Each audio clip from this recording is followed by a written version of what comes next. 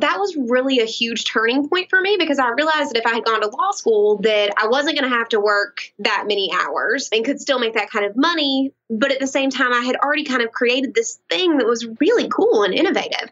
At that point, I looked and I said, I got to figure out how I can make more money in less time. I had to start figuring out a different solution.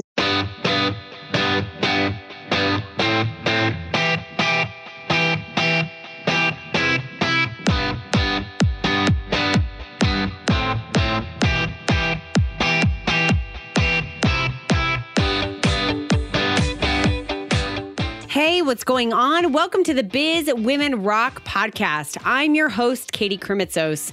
If you are passionate about growth in your business, if you are growing a purpose-driven business, and you want access to education, to resources, and to other amazing businesswomen who can help you do it better every single day, then this is the podcast for you.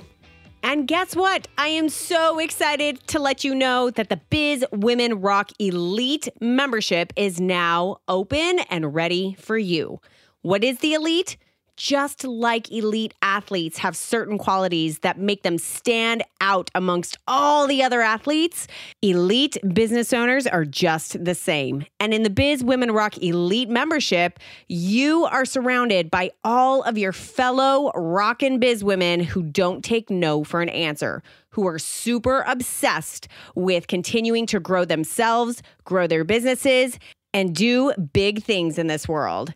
And as a member of the Biz Women Rock Elite, you get special access to really in-depth targeted education that is available nowhere else in the Biz Women Rock community, and specialized tools, strategies, and access to your fellow members in a productive way that will produce results in your business. You are not in this game alone, girl. So go to bizwomenrock.com/elite membership and become a member today.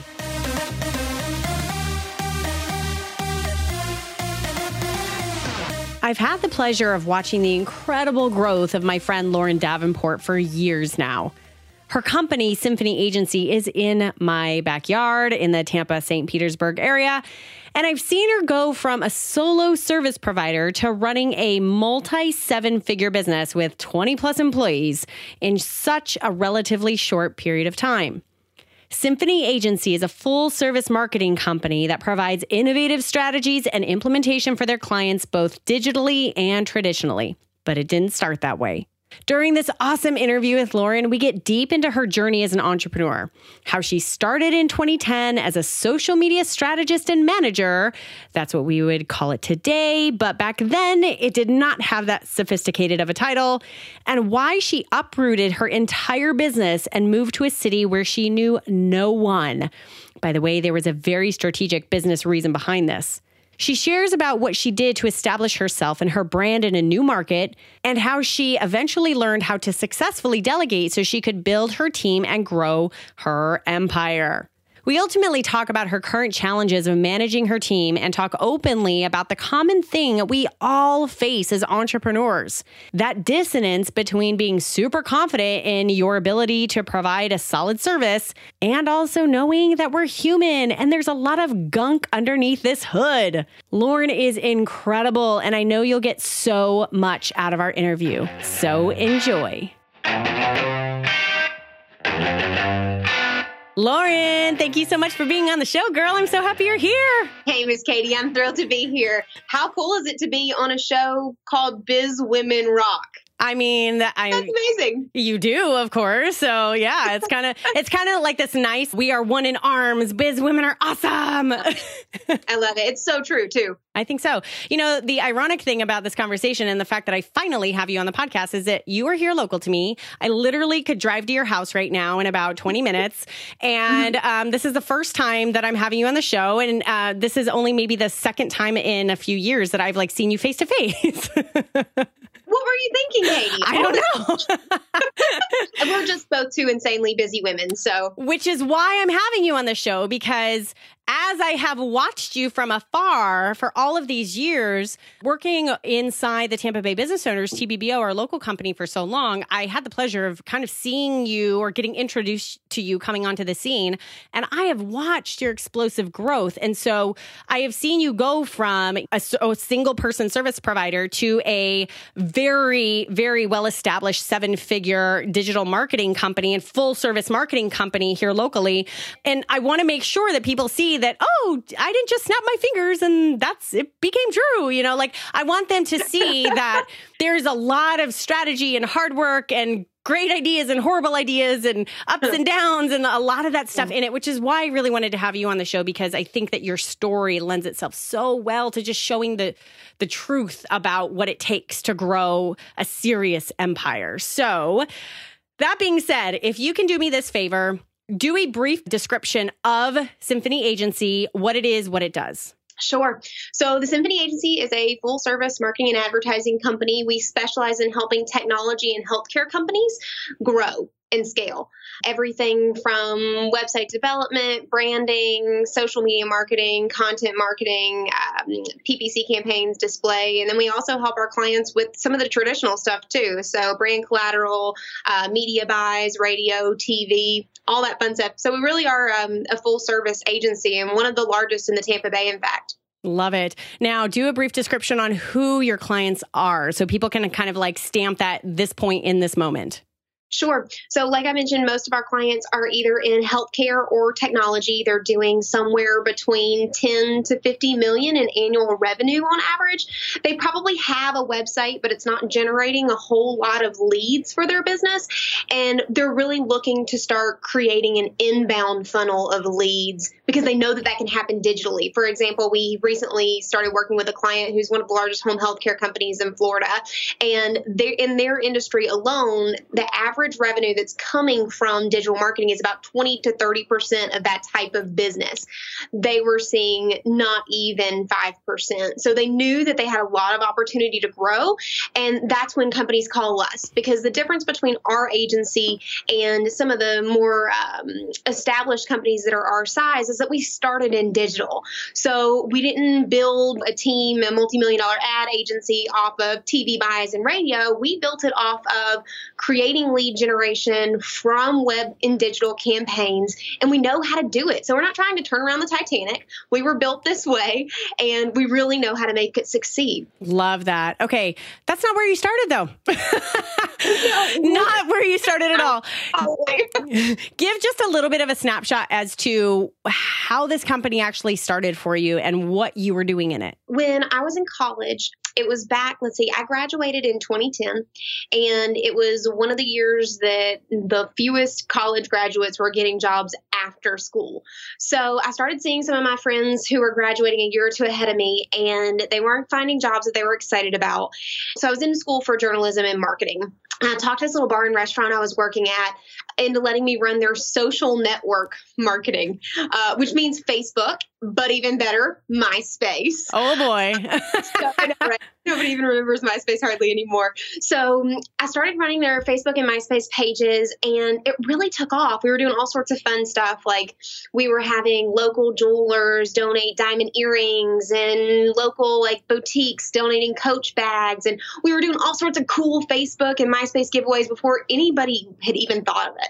And so it really exploded. And by the time that I graduated, other companies had heard about what I was doing for this little bar and restaurant. So now I was not only just working for that place, but a couple other bars and restaurants, an attorney, a doctor. I was working for a magazine. I'd really created on accident my own little job.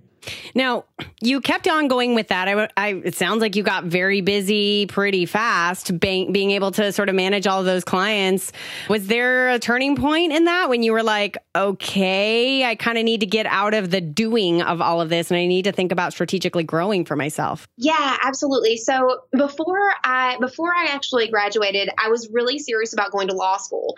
I have always been in love with research and study and reading, and I took my LSAT LSATs, did great, and then applied for school, got some scholarships, but then realized that school was going to cost me about $80,000, but I was already making about $80,000 a year doing consulting. And I was like, okay, this doesn't really make sense for me to go to law school. I'm going to put that on the back burner for a minute, and I'm just going to see where this takes me. But the only problem was I might have been making $80,000 a year, but I was working like 100 gajillion hours a week. I like that number. 100 gajillion. It's a real all of these clients were paying me like a college kid. So I was making good money, but I was having to work my butt off like over and beyond to do it. So that was really a huge turning point for me, because I realized that if I had gone to law school, that I wasn't going to have to work that many hours and could still make that kind of money. But at the same time, I had already kind of created this thing that was really cool and innovative.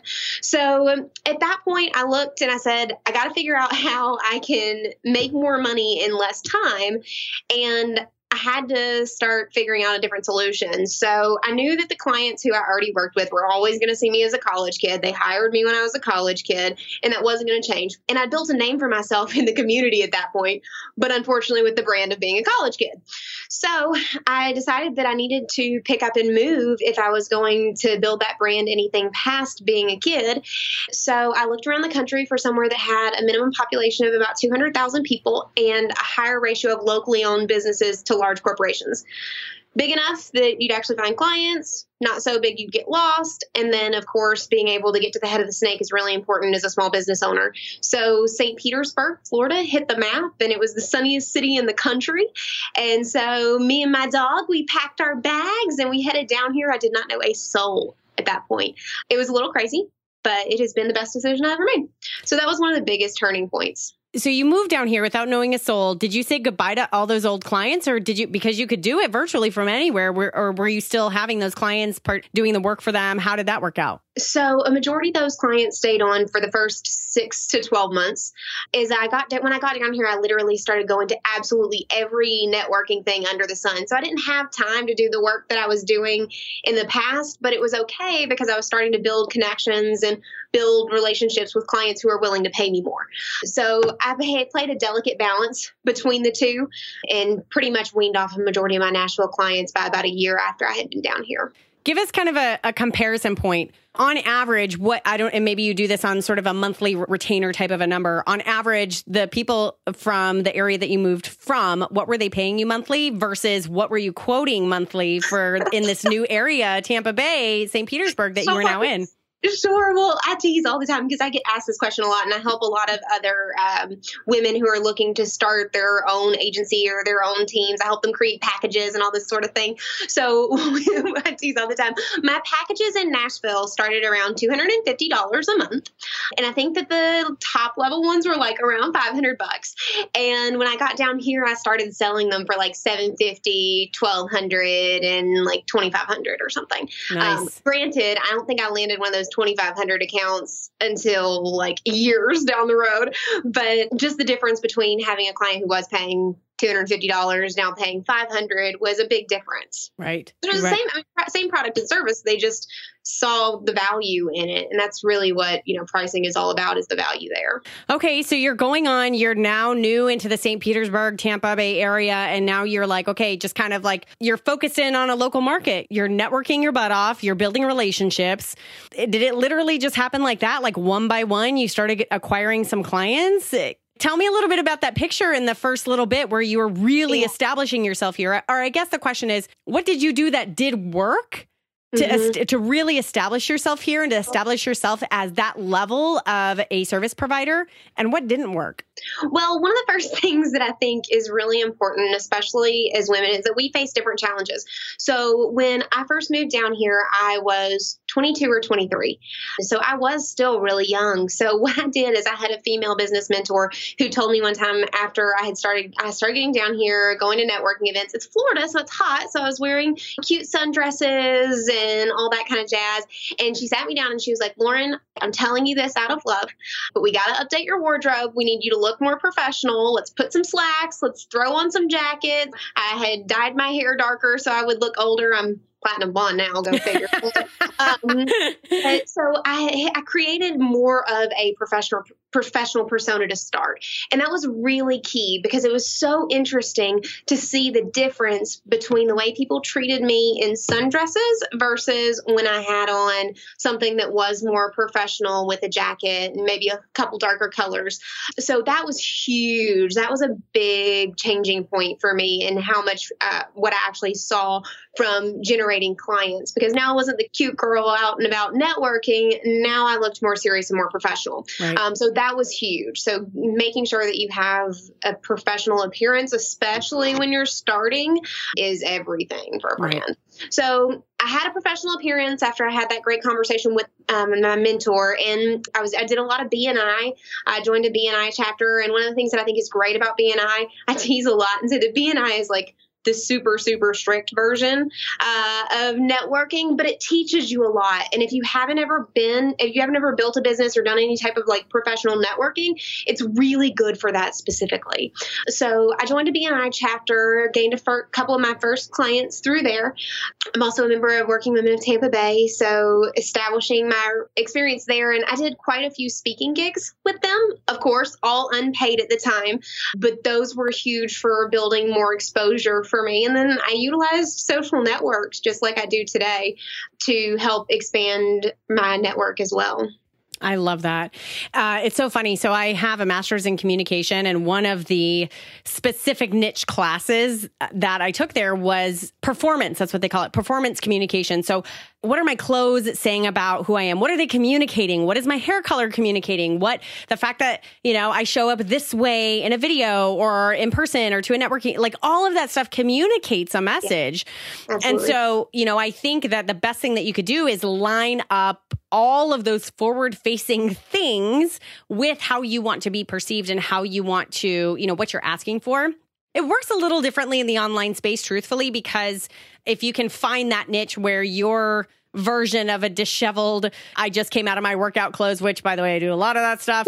But, I sort of have the freedom to do that because I've built up this amazing community of women versus if you're starting from nothing and you're really trying, and you're meeting people one-on-one, and you want to ask $750 up to $2,500 per month for a service. I mean, they better be able to trust you and know that you're serious about business by looking at you. There's a very real component of that. As much as the rebel in me wants to buck against that, there's a very real thing there called people perceive you in a certain way. And so you are in charge of how that perception is. You get to control that perception. Right. Absolutely. And that's a good point. So today, you can find me in jeans and a t-shirt at the office. That's what I'm wearing right now. And I wear tons of bright blue color. And like I said, my hair is no longer dark. I'm platinum blonde. But I've taken the time. I've established a brand. People know who I am. And they've already accepted me from a standpoint of an authority in the space. So it's not as important today. But when you're getting started, oh my goodness, it's so crucial that you're putting forward a presentation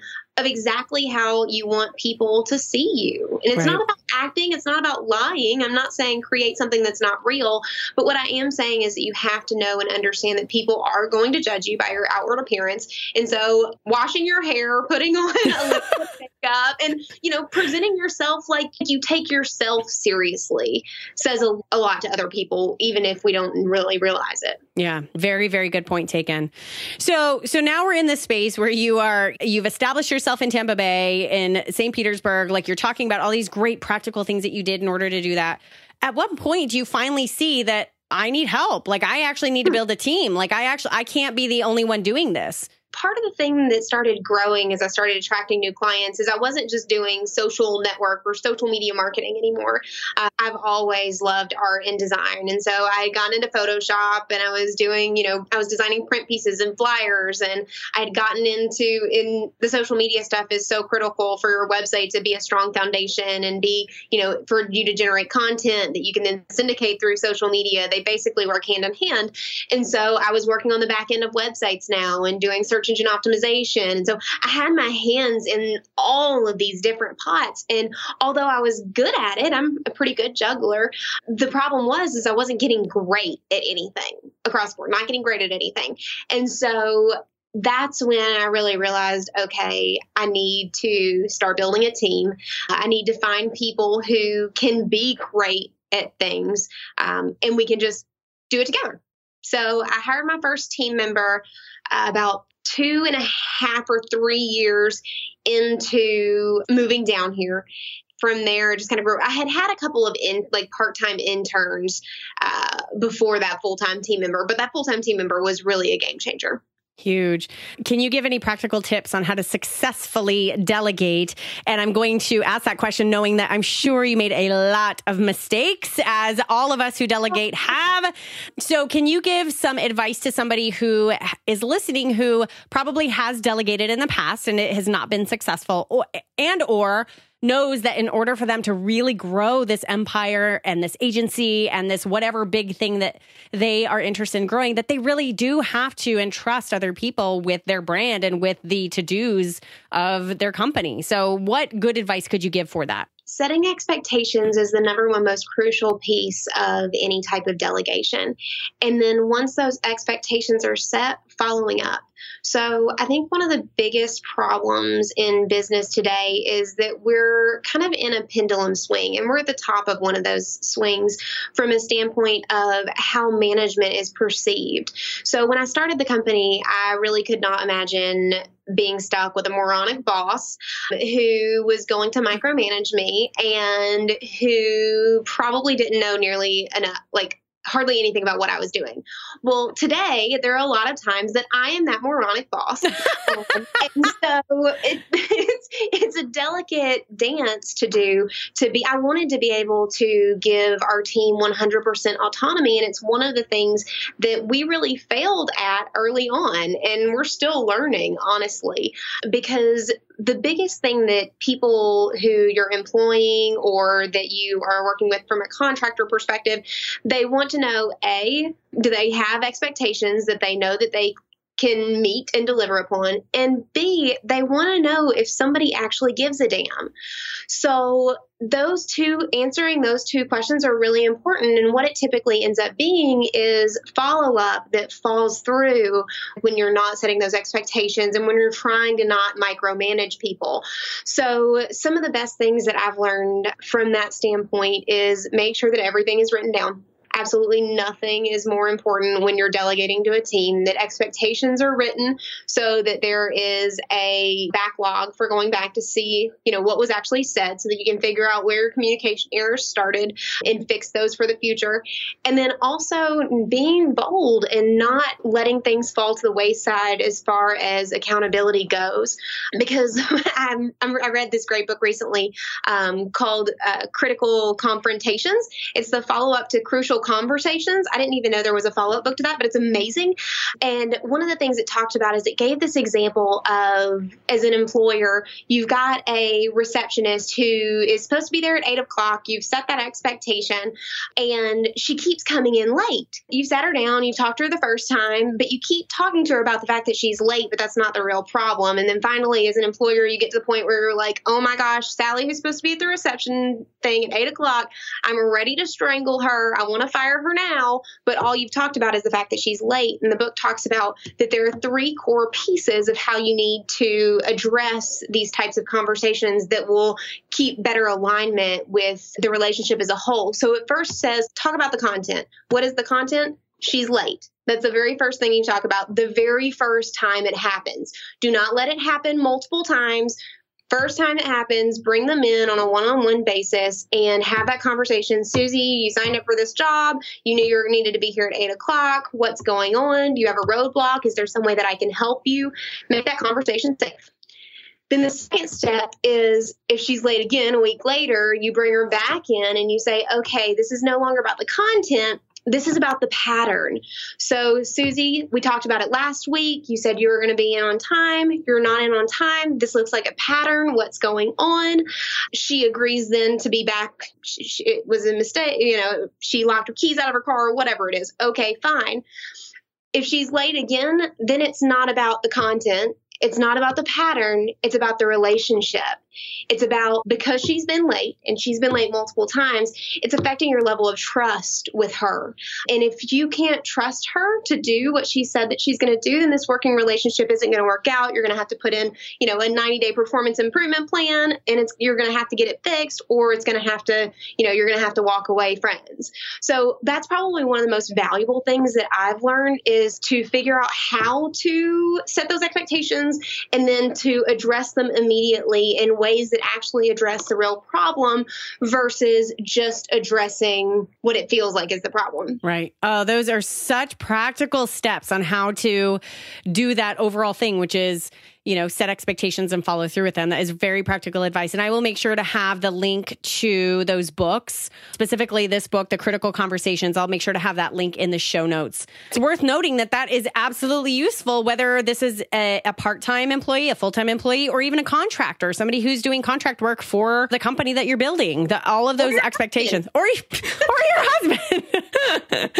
Bleep this out. There are so many situations we could use that for. It's a great, just a life lesson kind of thing. It's been something that's been really, really valuable for me and for our leadership team. I mean, we've been talking about it too, and it's definitely makes a difference. Okay, so I'm actually kind of like jumping way forward on this, but because we're talking about this topic, I mean, you really went from being the person, the solopreneur in your business, doing the work that you were also selling and marketing and dealing with, to now you have a team of how many? We've got a team of just over 20 right now. You have a team of just over 20. So your job nowadays is not actually doing the work that your clients need. Your job is really managing the people who do the work. Talk a little bit about that. Talk about what your current challenges are as an entrepreneur and how you're dealing with those head on. Most days I'm not jumping in and doing any of the work. I mean, every once in a while.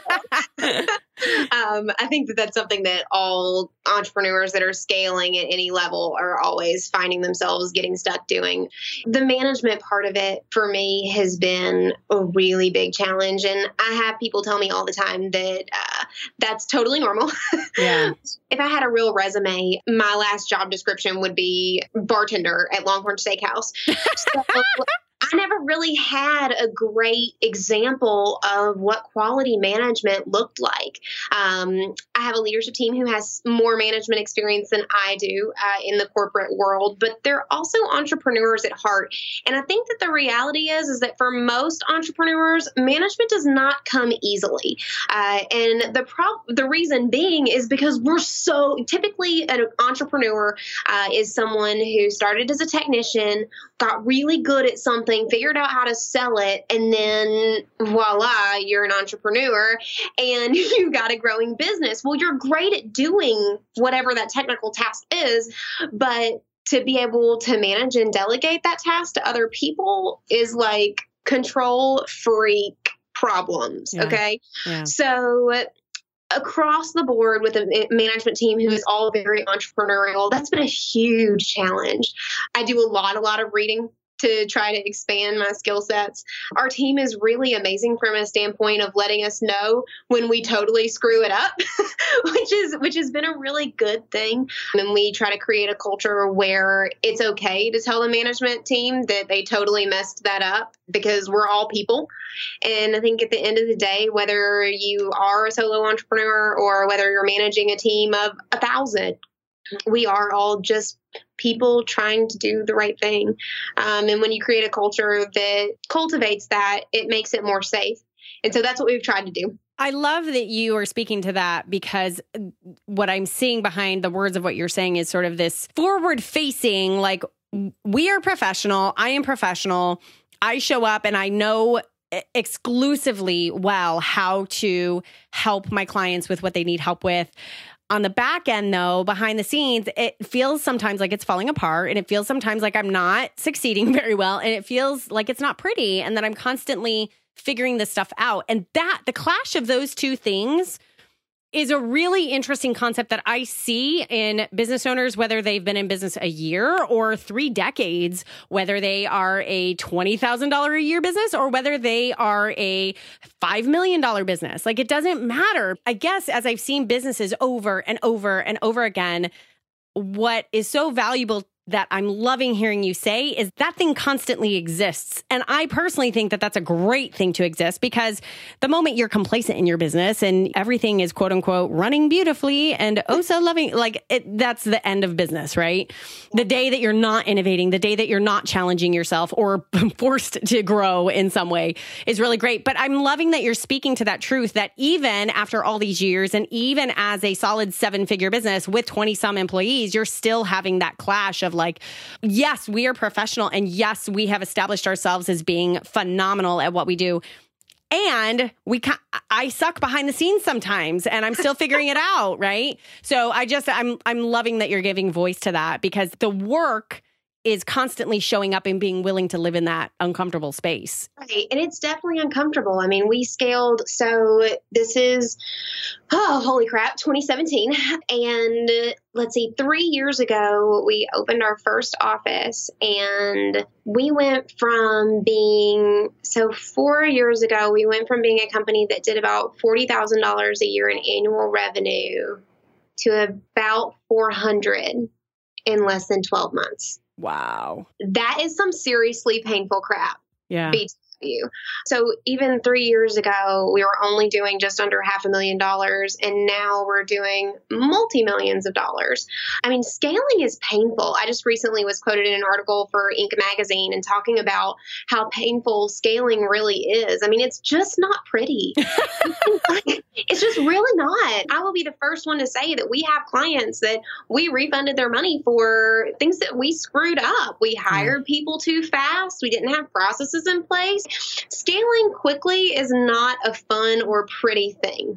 Well, and even scaling over time. Oh my goodness, scaling slowly. It's growth. It can be painful. And I think that that's a powerful message to hear. And the scaling, because there are plenty of people, especially in the online space, are like, I'm just going to remain a solopreneur. I'm just going to do it all myself. I'm building a lifestyle business, right? Which is totally cool. Absolutely. But you still need other people in your wheelhouse, to support you in that in some way, right? And then also, if you're on the other end of the scale where you're like, yes, my vision of growth is more people, more clients or higher level clients or what have you, you got to own up to the fact that you've got to grow. You've got to scale. And I am just a believer, and I talk about it all the time on the show, that this entrepreneurial journey is a personal development course like no one has ever gone through. And that is the whole thing, is whether you're growing because you have more clients and now you need to figure it out, or because you're not getting the amount of clients that you need and you are forced to grow to figure out how to bring in that money because that's what you need to do, or because you are having so much growth and you now need to freaking deliver really well and you don't have the system set up to do that, right? Yeah, it is. It can be very painful. What has made it worthwhile for you? You've had tremendous growth in a relatively short period of time. We're talking 7 years from a $40,000 a year business to multi-7-figure business in 7 years. That's a relatively short period of time. What has made it worthwhile for you? Why do you show up every day? I've always been the kind of person who loved a really big challenge. I once had a contractor that I worked with, that, true story, I had contracted him to help me with a graphic design project. And I was on vacation and ended up having to do the project on my own because he used a graphic that had not been purchased and a fake statistic. True story. Fake statistic. So on my vacation, I am sitting at the pool recreating this graphic that I'm having to pay him for. And he's getting mad about me, not wanting to pay him. And he told me that the only reason that I was going to succeed in life and in my business was because I was pretty. And true story, it is those moments like that, whether it's that or whether it's, other people told me that I was insane from the standpoint of going to grow a business where I didn't know a single person and I was too young and I was too immature and I wasn't going to be able to do this. It's those kind of things that drive me like crazy to keep pushing. And I think at the end of the day, those are great drivers, but it's also about just wanting to make the biggest impact possible. I'm not going to be great at that every day, and I'm going to fail multiple times a day. Sometimes it feels like, but at the end of the day, what we're doing helps our clients grow. We're helping amazing, incredible people with great quality products and services help more people. We're building jobs internally with our clients. We're changing a little piece of our world. And I think that that's really, really special. I love it. I cannot think of a better way to end this conversation. Lauren, I really want to thank you so much for sharing so much about your journey and giving some really solid insights to how this has been really amazing and a struggle and real. And that's ultimately what I wanted to show here. And just huge congratulations on everything that you've experienced and the success that you're having. But there ain't no stopping you. Like it's going to keep on going. And we're going to look back on this. You're going to listen to this in like 5 years. You're going to be like, oh my God, I can't believe I was talking about that. I'm so over that. I got this issue now, right? But that's the whole point, is that this is a giant journey. This is a lifelong journey. And I just so honor the journey that you've had so far. And thank you so much for sharing it with everyone. Thanks, Katie. I appreciate you having me. Thank you so much for taking the time out to listen to this episode today. I am so grateful that you are here listening. If you want to connect with your fellow listeners and start having more and more business conversations so that you can learn all the intricacies you need to learn about growing a business and growing it purposefully and making it grow beyond what you can possibly imagine, go connect with thousands of other business owners in the Biz Women Rock community. We have a private Facebook group that is totally free for you at bizwomenrock.com/group. I look forward to seeing you in there.